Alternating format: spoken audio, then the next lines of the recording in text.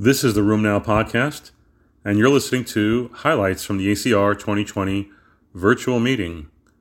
Our faculty reporters have been doing videos and recordings so that you can stay up to date. Hope you enjoy these and our panel discussions.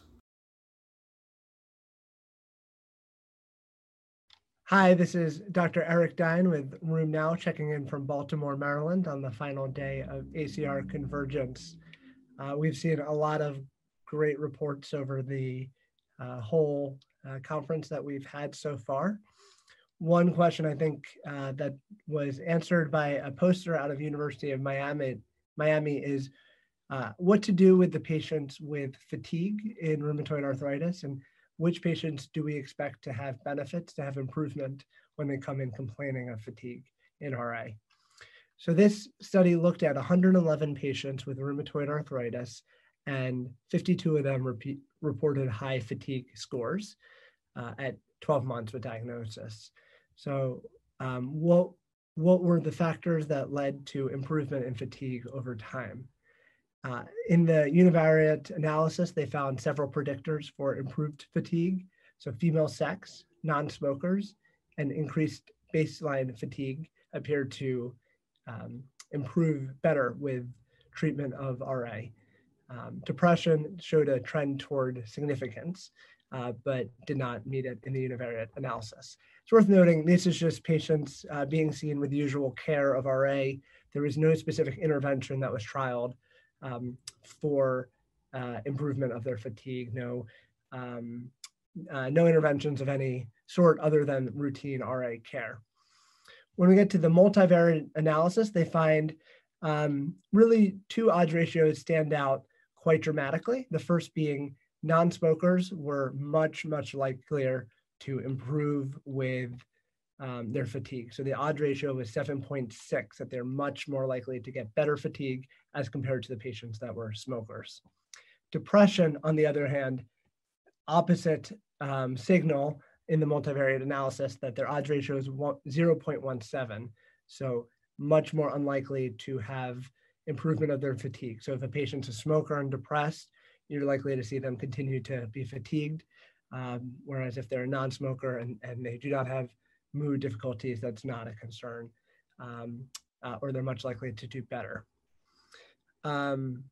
Exercise was subjectively measured through the activity questionnaires. It was something I would have liked to see some more objective measures of exercise, because I would have expected to see that play a role in fatigue in our patients. They asked about physical function, but not specifically about quantifying exercise and breaking it down by that. But I do think there are some very important notes for here that first, the impact of smoking. Smoking itself causes fatigue, and that's something that's really important to adjust and modify for so many reasons in RA. But this is another thing that you can counsel your patient on to do better and to feel better. And thinking about mood disorders, and if patients are fatigued, if it's related to the active RA inflammatory process, or if there's an underlying mood disorder, that can also be addressed. So I think this is exciting because it's a common problem. It's something that comes up, again, 52 out of 111 patients in this study. So almost half of your patients will complain of fatigue, and both smoking and mood symptoms are modifiable if you can get them into the right treatment options for both of those. So I think this is definitely something that could be translated into clinical practice. For Eric Dine, this is Room Now. This is the final day of ACR Convergence, and we've enjoyed looking at all the abstracts and presentations throughout the meeting. Take care.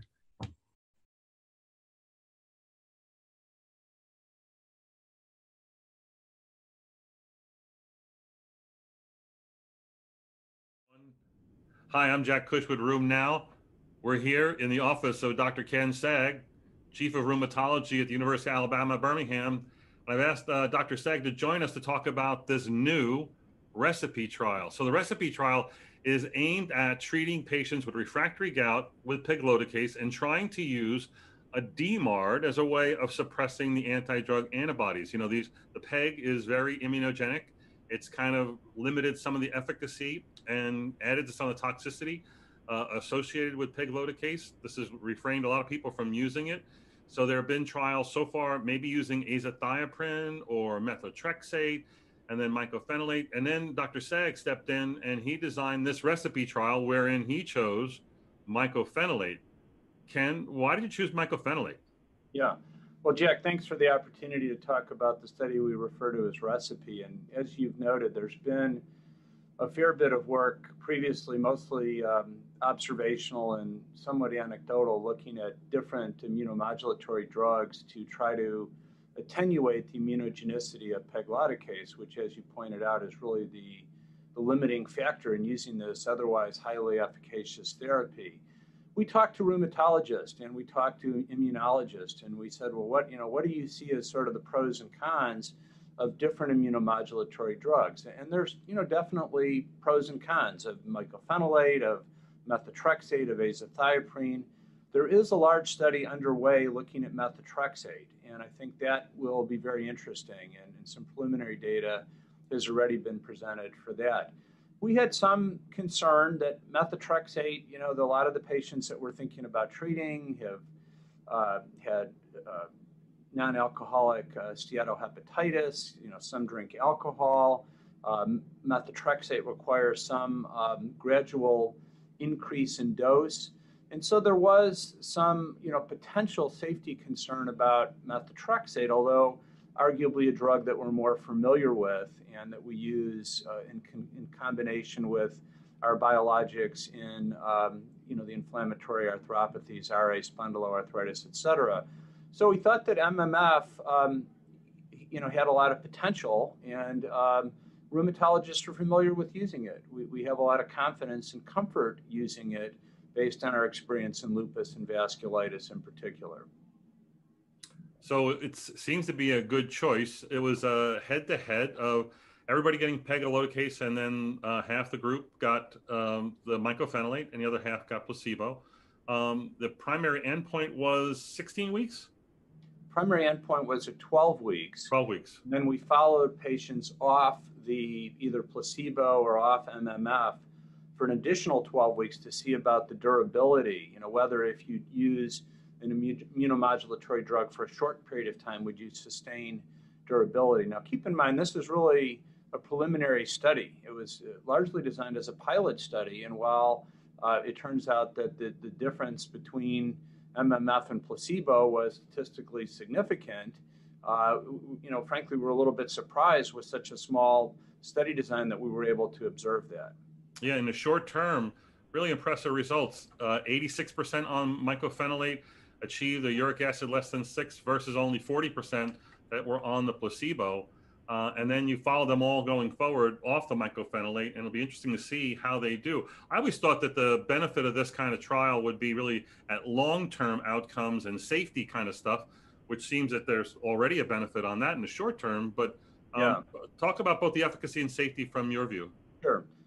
Yeah, well, I mean, the key with pegloticase is getting more of it. It works proportionate to how much you take. So I always tell patients, if you get 1 or 2 doses of this, that's better than nothing. But we'd really like to treat people for, up to 6 months or so with this sort of, we see it as a debulking therapy. Somebody comes in, almost all these people in the study, and probably the experienced rheumatologist as well, is they nearly all have tophi. And so we're really trying to, reduce the tophi burden often and trying to treat people who have failed other therapies.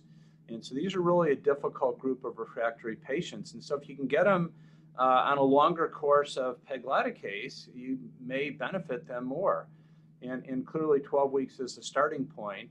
You'd like to use it longer, but if 80+% of them can continue it that long, it's a good start. I think this kind of data should change some of the impressions and move the hearts and minds to look into this, because this is not just a debulking on those really horrific tophaceous people.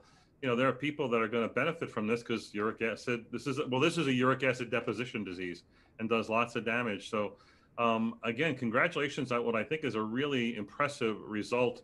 What's the end point? I mean, this is going to go on for This study is concluded, and again, there's another study looking at methotrexate that you should stay tuned for. I think that'll be very interesting. But I suspect that over time, perhaps sooner rather than later, we may be moving towards using concomitant immunomodulatory drugs with pegloticase, particularly in people, younger people, perhaps people with significant obesity, people that we know from some of the observational data seem to be at higher risk of developing immunogenicity. And we're going to really need to figure out who to consider this in. But it's nice to see an RCT that actually starts to provide the answer to that important question. Ken, congratulations to you and your investigators and Dr. Khanna, the lead author on this. I think it's really important great team approach, and appreciate Pooja Khanna being the lead on this, and collaboration between UAB and Michigan with support from NIAMS as well as Horizon Pharma. So thanks to everybody and to all our patients who participated. Go back to work. There's more to do at the meeting, right? That's right. Enjoy ACR. All right. Bye-bye. Thanks, Jack.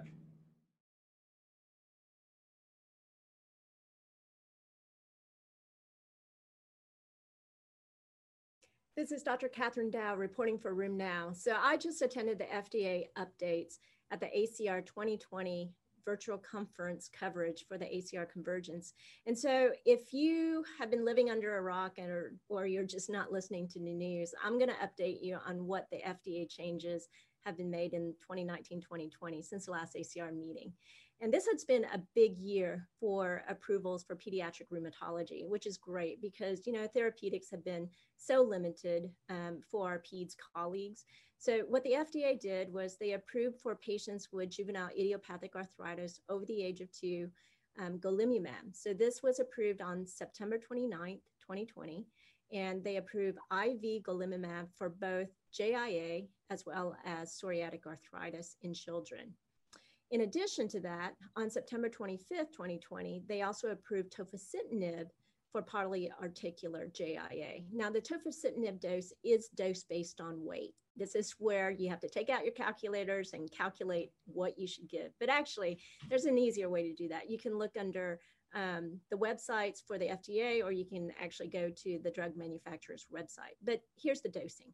Tofacitinib dosing for JIA between 10 to 20 kilograms is 3.2 milligrams BID. And if the child is 20 to 40 kilograms, is 4 milligrams BID. And if the child is more than 40 kilograms, you dose them just like you would an adult.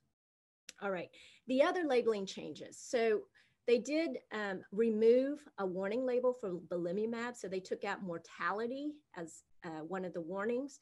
And this is based on recent updates, post-marketing research and reporting. They found that the risk for mortality in patients who have been receiving it for lupus was no difference compared to placebo. So they did remove that label.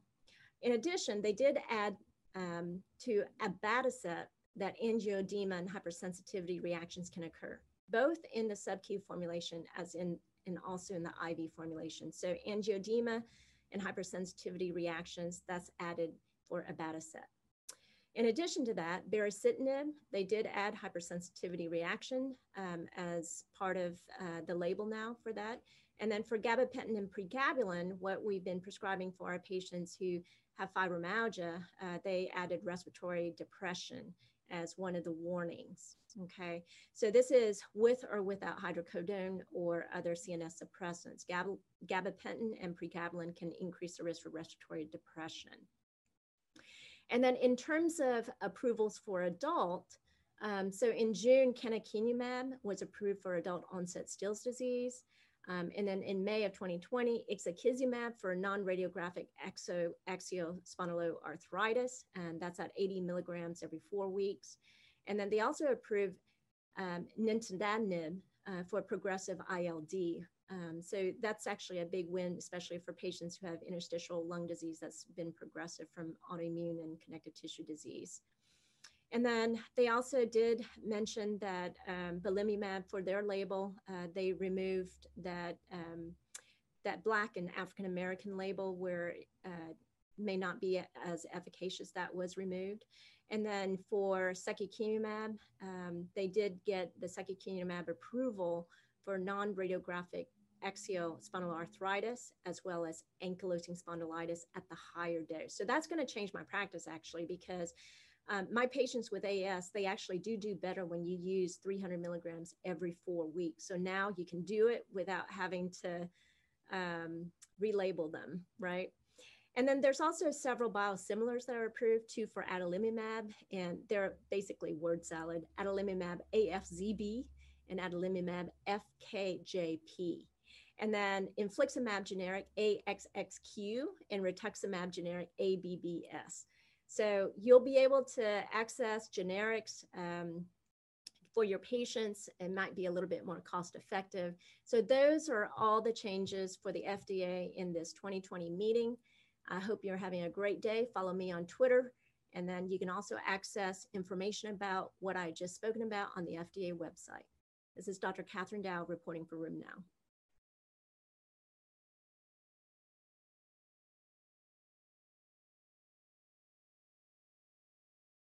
So here we are. We're going to do our mid-meeting recap and talk about spondyloarthritis. We're joined by John Revelle from Houston and Olga Petrina from New York.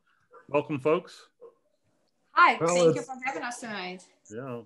Yes, it's great to be here. And I've been over the whole program, and I share Eric's issues. I think there isn't a huge amount that's new to me that was being presented at this meeting. There's a lot of articles on treatment, and I think we're going to talk a bit about that. There's a couple of pulling back. There's some very interesting things being presented on the microbiome, but really pulling back.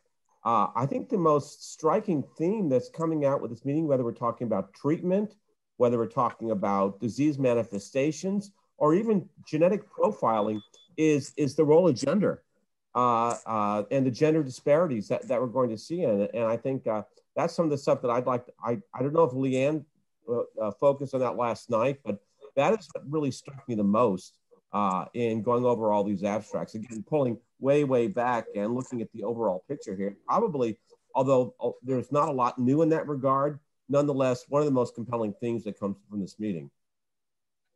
Interesting. And I think it really helps, I think, better characterize patients, and the more we can characterize them, maybe the better we can treat them. Olga, maybe you should start by telling us something that you've seen so far in the first 2 days that really stood out for you. Yeah, absolutely. And actually the matter of gender differences, that's something that stood out to me. And that's the abstracts that caught my attention, interestingly enough. So there are 2 abstracts that I really wanted to discuss, and they all pertain to gender differences. And the first one I will mention will seem like have nothing to do with it, but I will drag you into the woods of gender differences along the way. So the abstract 1303, which speaks initially about the prevalence of undiagnosed axial spondyloarthritis in patients with anterior uveitis and chronic back pain, starts out with the fact that a lot of patients have been referred to us from the ophthalmology clinic actually have symptoms of inflammatory back pain for a very long period of time. And interestingly enough, from most of the referrals who had recurrent arterial uveitis, 87% of the patients had inflammatory back pain way before they were referred to rheumatology. From those patients, about 53% or more than 53% of the patients meet the criteria for inflammatory lower back pain, and close to 30% of them had radiographic findings that could be consistent with axial spondyloarthritis. So as a result, about 23% of the patients were eventually diagnosed with axSpA as they met the clinical criteria. And about 40% in addition to that were requiring a follow-up with a suspicion of possible axSpA. And when we speak about this undiagnosed pool of patients, what stands out the most to me is the gender issue. So what happens is all the patients, female and male, have similar distribution of HLA-B27 positivity, duration of pain, severity of the disease, and you name it all. But when it comes to the actual diagnosis in these studies, 33% of the male patients were given a diagnosis of AxSpA, and only 13% of the female patients were given the same diagnosis. So I'm wondering what's contributing to that. Is it the difference in the symptoms? Is it the difference in how patients relay their symptoms to their doctor? Or is there something phenotypically different about those patients? Well, disease expression in women is with spondylitis has always been problematic and quizzical to me. John, what's your take on that? Well, there's actually a lot of data being presented at these meetings, actually some from our group, but some from a number of other groups. And that is the strikingly higher prevalence of peripheral manifestations in women with non-radiographic and radiographic axial spondyloarthritis, including enthesitis, including peripheral arthritis. What's also striking, looking at some of the clinical trials, now there's only one that didn't show any difference between genders, but like there was one, for example, Maria McGray presented from Metropolitan Hospital in Cleveland with ixekizumab, as well as a number of others, that have shown that women respond less well to biologic therapy than do men. There's an abstract being presented, I believe, on Monday. This is the same group. This is Lee and Matt Brown. They're looking at a different cohort. They're looking at the Swiss cohort, looking at 850 people from that. And what they're trying to do is to use that genetic risk profiling score that they presented as a plenary session at ACR 2 years ago. This time they applied it to a different cohort, the Swiss cohort.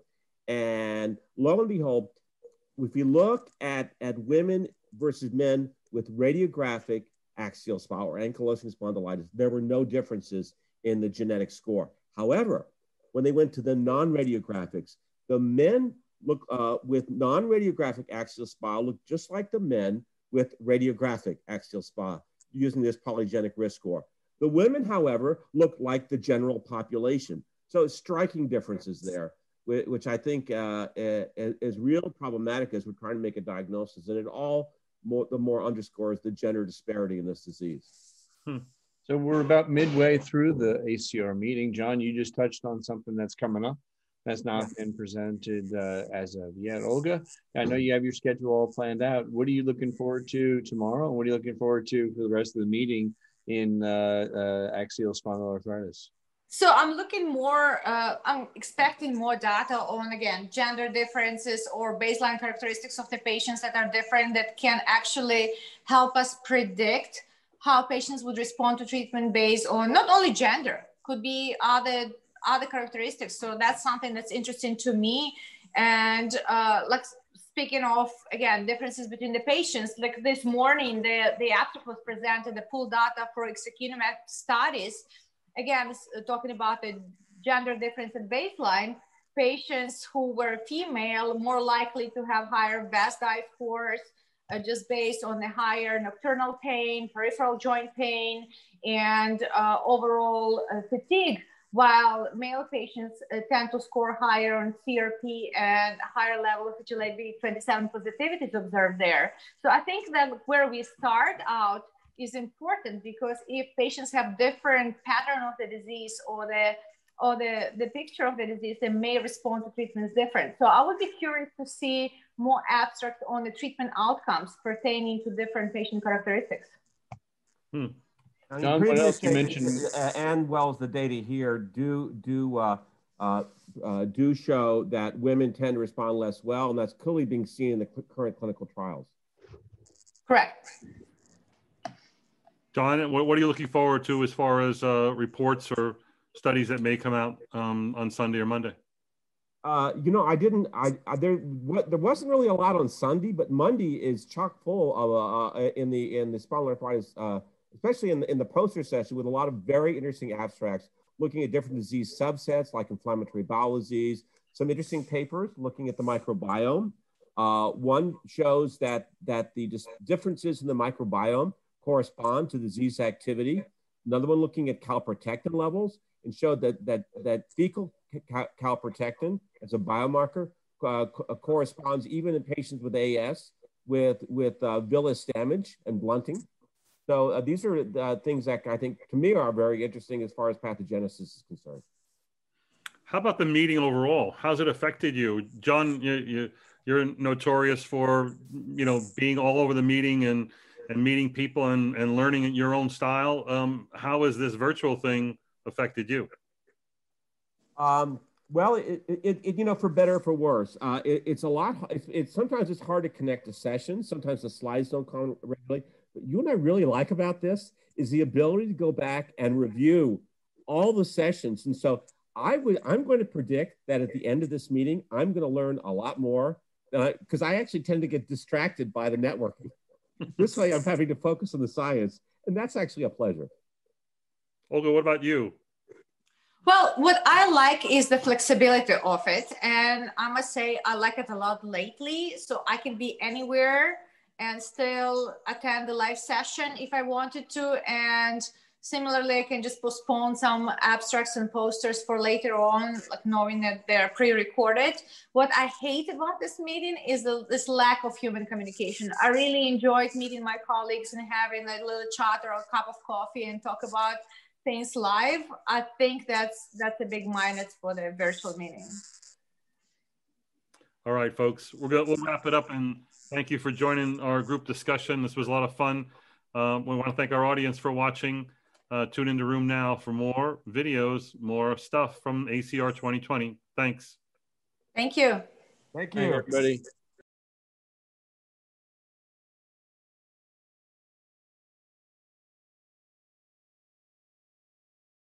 So we're joined now by our RA faculty for our mid-meeting recap. We're joined by John Kay from Massachusetts and Catherine Dow from Texas. Hi, folks. Hello. Hey, Jack. Hi, Artie. So the perfunctory beginning of what do you think of the meeting so far, John? Well, it's very different. I have not left my house. I've not left my office other than for dinner. I've not put the 10,000 steps on every day, but you can get from session to session very easily. The other nice thing is that you can see a session after it's occurred. At the annual meeting when it's live, if you miss a session, tough luck. But here you can go in and look at it at your convenience again and again. There was a session today, Gerd Burmester talked about the history of biologics, and he had a slide about serendipity. And I missed the serendipity of walking through the exhibit hall, and not just meeting friends and other people whom I've not had the privilege of meeting before, but also passing by a poster that I didn't expect to look at and learning something and piquing my interest. So the fact that you're limited to seeing those things that you seek out limits the educational experience somewhat. Catherine, what did you tweet today about serendipity? Oh, that basically when you're trying something for one thing and it ends up you're finding out something else. It's kind of like you stumbling onto me. Well, that's because you're petite, and I stumbled over you actually on rounds one day. That is true.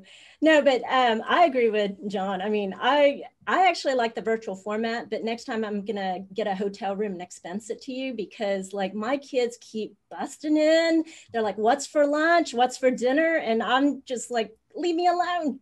Leave me alone. I'm in the middle of videoing." Artie, how are you handling that with your boys?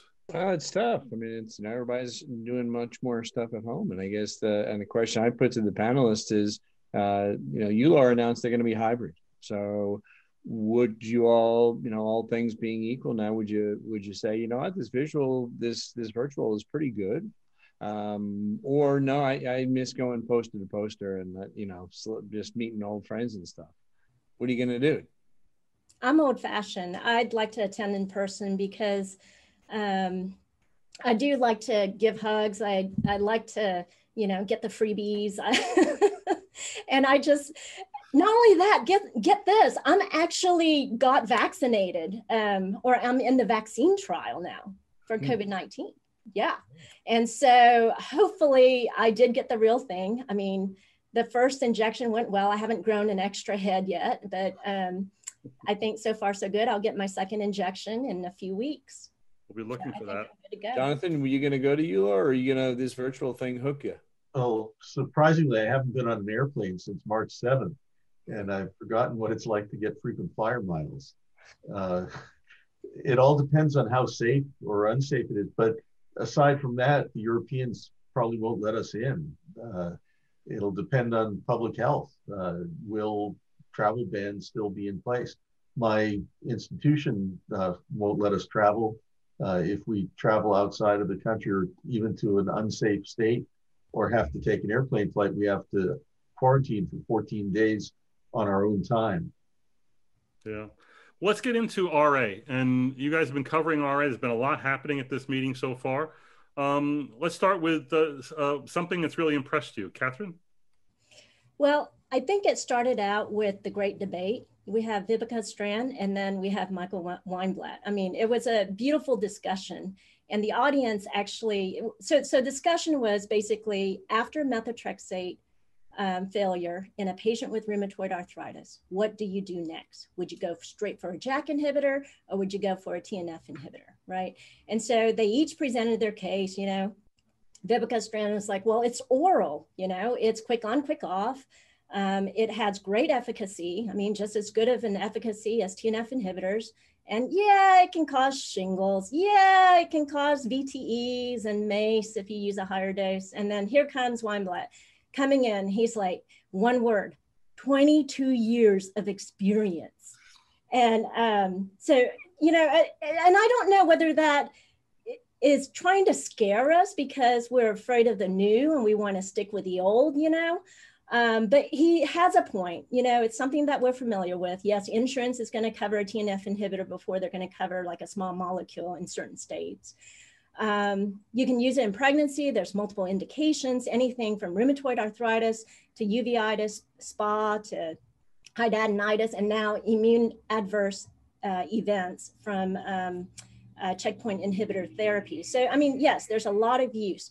So that begs the question, like, what would you do? And that's something that I kept in mind throughout the last few days that I've been at ACR, because I'm coming across these really good posters, you know, posters about like, you know, there's a meta-analysis on head-to-head JAK inhibitors that they're looking at systematic reviews from UT Southwestern, and they're talking about how, you know, they're comparing UPA, Berry, Tofa, and filgotinib to like the TNF inhibitors, and they found that perhaps UPA and okay, Jack, you got your hand raised. Tell me. You're way over 45 seconds. I'm sorry. I'm so excited about this. This is awesome. I control the but I want to tell you one thing. Michael at Room Now Live that Artie and I run was asked on a panel that is with John O'Shea and other RA experts, what drug are you going to give your mother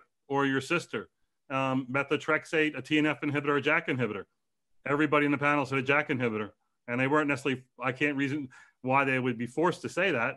But so I found it interesting that Michael's arguing the other point, which really feeds into the rheumatologists who always want to use TNF inhibitors. But let's move on. John, what did you like that so far at the meeting? Well, there have been a whole bunch of interesting things. I think that it's the year of the lung. You've got a couple of abstracts about rheumatoid arthritis interstitial lung disease. Jeff Sparks presented an abstract that showed that ILD was more prevalent among older patients with rheumatoid arthritis. He also presented an oral presentation where anti-citrulline filaggrin antibodies seem to be a biomarker for the development of interstitial lung disease. A talk that I'm looking forward to tomorrow at the plenary session looks at citrulline reactive B cells in the lungs of patients with early rheumatoid arthritis and at-risk rheumatoid arthritis. So the lung is sort of the alpha and the omega. It's the organ in which rheumatoid arthritis might start, and it's the end result of established rheumatoid arthritis. So the lung is really becoming a rather prominent topic at this meeting. You know, Jeff, he did last year at ACR his own BRASS review showing a lot of lung stuff in ILD. And this was a claims-based review where he showed all that stuff where lung is seen, it was 5% of the population claims data, but it was associated with death, you know, and infectious death, cancer death, but most of all respiratory deaths. So it's a really bad player. Absolutely. There was an abstract today by Jeff, and I think both of you may have hopefully saw that, the RA-SEAM, the tapering etanercept, and that generated a lot of interest. Some of it about what background Jeff was using, what Castle was the formation of the background for his Zoom call. But what did y'all get to see that? What did you think? Tapering methotrexate versus tapering etanercept in people on combination. That was, I think, really a very definitive study on tapering, which is a very important topic. Absolutely. I did a video for Room Now today, so I'll give a plug for that if people want a more in-depth discussion of that abstract. Tapering is a theme at this meeting. On Monday, there's the Norwegian study, which looked at stable versus tapered TNF inhibitors in patients with rheumatoid arthritis who are in remission. Jeff's study sort of follows on the PRESERVE trial and the PRIZE trial, which looked at tapering versus discontinuing either etanercept or methotrexate. Jeff's study was different from those. Those studies looked at patients with low disease activity or remission rheumatoid arthritis. Jeff's study looked at patients who were in SDI remission, stable SDI remission.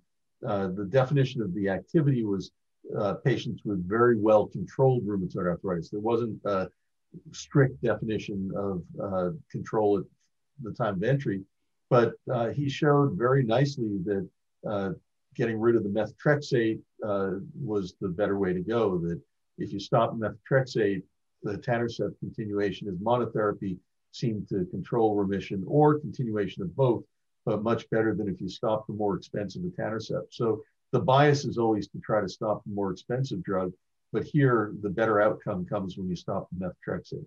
Well, if you look at patients too, I mean, what would they prefer? Most of my patients prefer to stay on etanercept and stop their methotrexate because, you know, it's convenient, it has less side effects, they're not losing their hair, they're not having like some of the oral side effects, nausea, vomiting, and having to have their blood monitored every 3 to 4 months.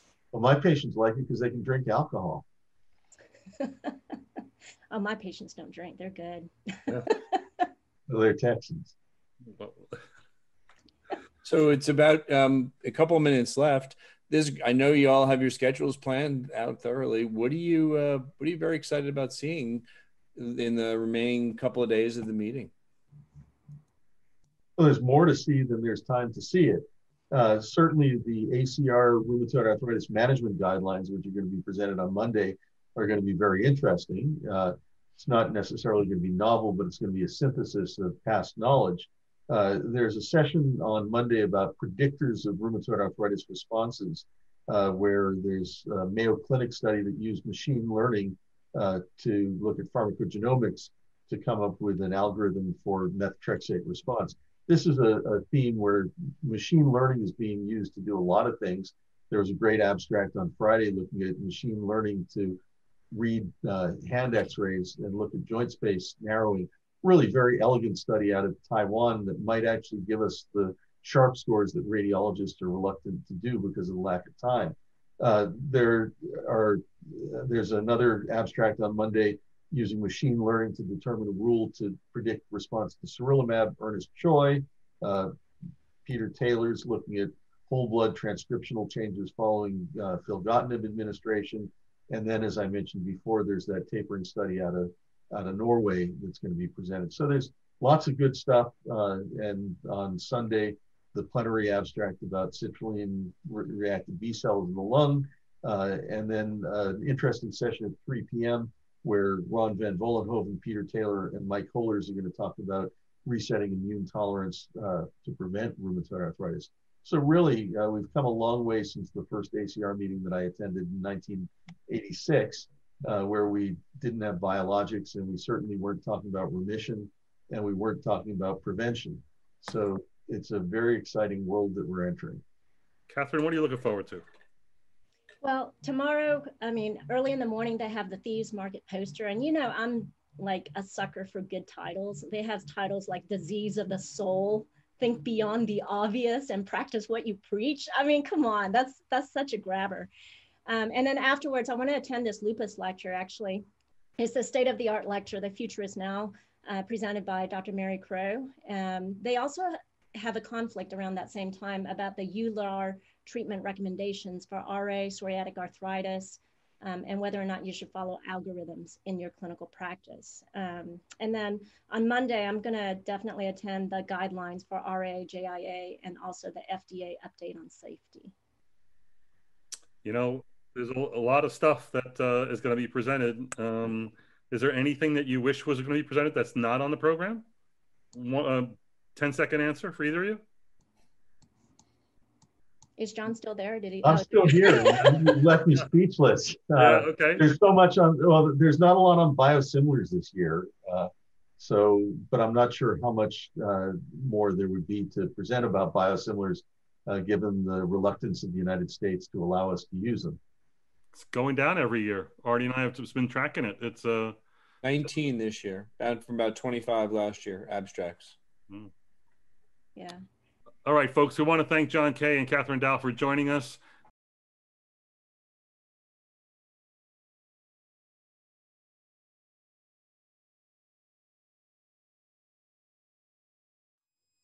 Hi, everyone. I'm Jack Cush with Room Now, and this is my big opportunity to rant on the new 2020 ACR guidelines for the treatment of rheumatoid arthritis. They were presented today.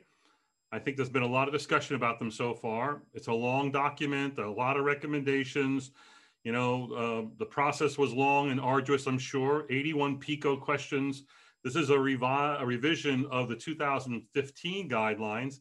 And the reason to revise them is because thinking is always changing. And certainly we have new drugs. I think there's 5 new drugs, including sarilumab, 2 JAK inhibitors, baricitinib and upadacitinib. So they came up with new guidelines. I want to start by saying congratulations to the committee for their effort. These are good friends, smart people who've done a good job trying to place into some formula how we should manage RA, which is really difficult and takes a lifelong of learning to know how to in fact do. So codifying it in a few pages is almost impossible, which is now my great opportunity to step all over it. I got nothing but red flags and detours on this thing. So wait, before I start my rant, let me just get dressed for this. So hold on a second. Stole this from Costco the other day. They didn't seem to miss it. Okay, there we go. All right. I think I'm ready. I think everyone gets the message. How do I look, Mom? All right, so I'm going to try to do this fast. Here's my rant. You can go through it on your own pace, but you should note, number one, there's a total of 44 recommendations and 37 of which are conditional, meaning it was sort of like this. We had a vote. This is the best we came up with. We couldn't say it's strong. It's conditional, or they're lacking evidence. So that's number one. A lot of these are conditional. It's expert opinion, and you may not agree with the experts. Number two, the language is medieval. My goodness. Conditional this, strongly recommend that, if not long, then short. I mean, it's really when you read it, or when you have someone else read it to you, it's just painful to listen to. Third, DMARD naive patients who have moderate to high disease activity, I got no problem with their choices there. It's the usual things, methotrexate, and then moving on. I got a problem with, however, low disease activity. So DMARD naive patients who have low disease activity, they recommend first hydroxychloroquine, second, conditionally, of course, sulfasalazine, and sulfasalazine before methotrexate, and methotrexate before leflunomide. You may like that idea. That's all about safety. It's not about what works best. Shouldn't you use, especially in DMARD naive patients, your best drug first? Is hydroxychloroquine and sulfasalazine your best drug first? Or is this all about safety? And of course, there's absolutely no data on these choices. This is all about preference. It may be patient preference, and that always trumps physician preference, and we know that. So I got a gripe with that. Methotrexate dosing. They had a lot on this, and this drove me crazy. So they certainly recommend you should use PO dosing over sub-Q or parenteral dosing.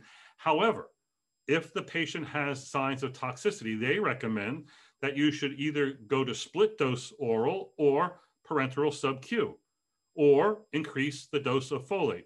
By the way, the first two options are idiotic. If the patient's having intolerance, by going to sub-Q or any other parenteral form or oral split dosing, you're delivering more drug. You're going to get more toxicity, not less. So I'm not sure where these guys came up with that one. The third choice of increasing folic acid, we do it because we don't ever have anything else to do, but that's not shown to work for anything other than drug discontinuations and maybe lowering LFTs, and that's about it. Look at the Cochrane review on that. So anyway, that drives me crazy. Of course, they want you to do those things before you switch to another DMARD, and that may be your only choice. You know, the next recommendation was if you're not at target, then do treat the target. That's an old recommendation. They thought they had to bring that one out. They say if you're on maximum doses of methotrexate, they recommend that you switch to a biologic or you add in a biologic or a targeted synthetic as opposed to adding in sulfasalazine and hydroxychloroquine and going with triple DMARD therapy. What? They want you to go more expensive rather than cheaper? Does Jim O'Dell know about any of this? I don't think he's on the committee.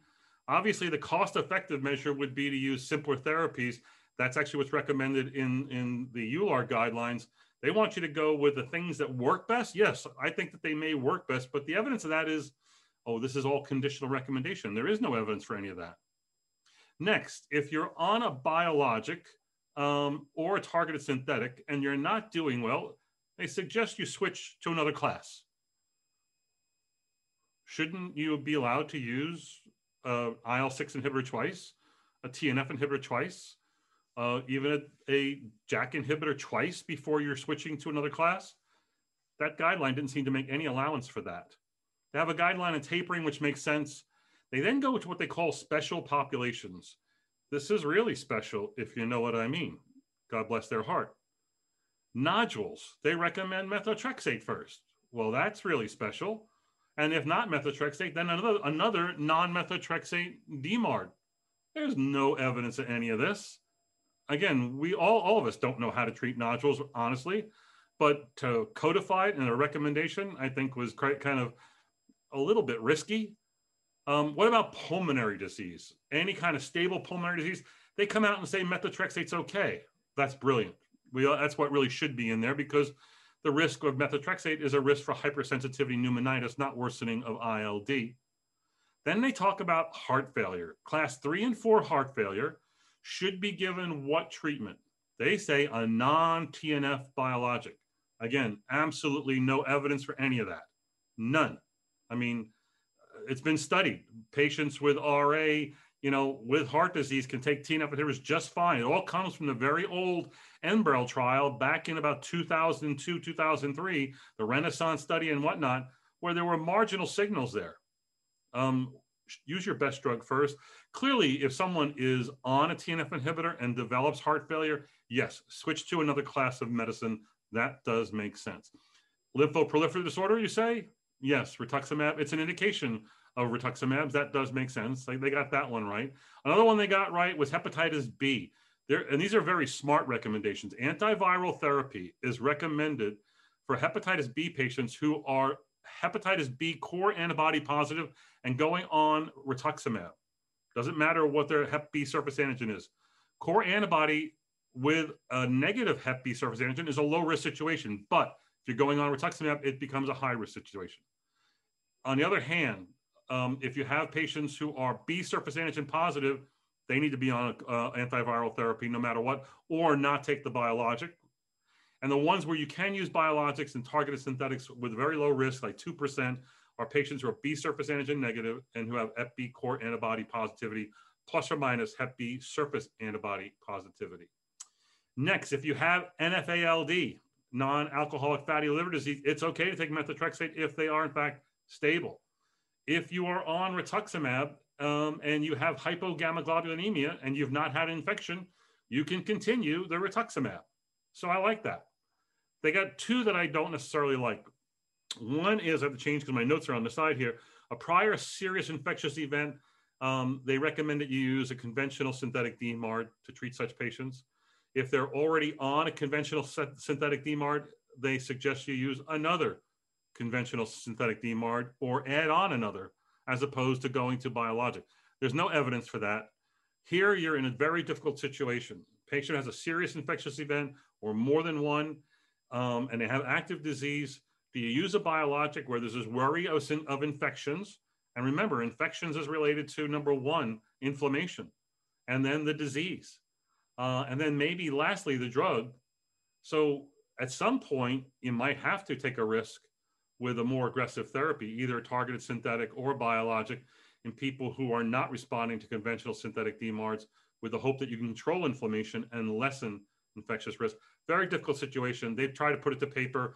Maybe the actual manuscript will have more granularity on that very difficult management situation. And then lastly, there's no provision in any of the guidelines for risk factors. EULAR guidelines still do have poor prognostic risk factors that changes the treatment options, meaning if you're high titer seropositive, if you have extra-articular manifestations, if you have erosions, if you failed multiple prior therapies, that's not in these guidelines, because there in fact is some evidence to say that the poor prognostic factors are not quite as meaningful as we make them out to be. Nonetheless, it is a difference between the ACR guidelines and the recently published 2019 EULAR guidelines. I know I'm going to get into trouble for this one, but that's why I'm wearing this bulletproof safety vest. Hope you enjoyed it. Tune in for more.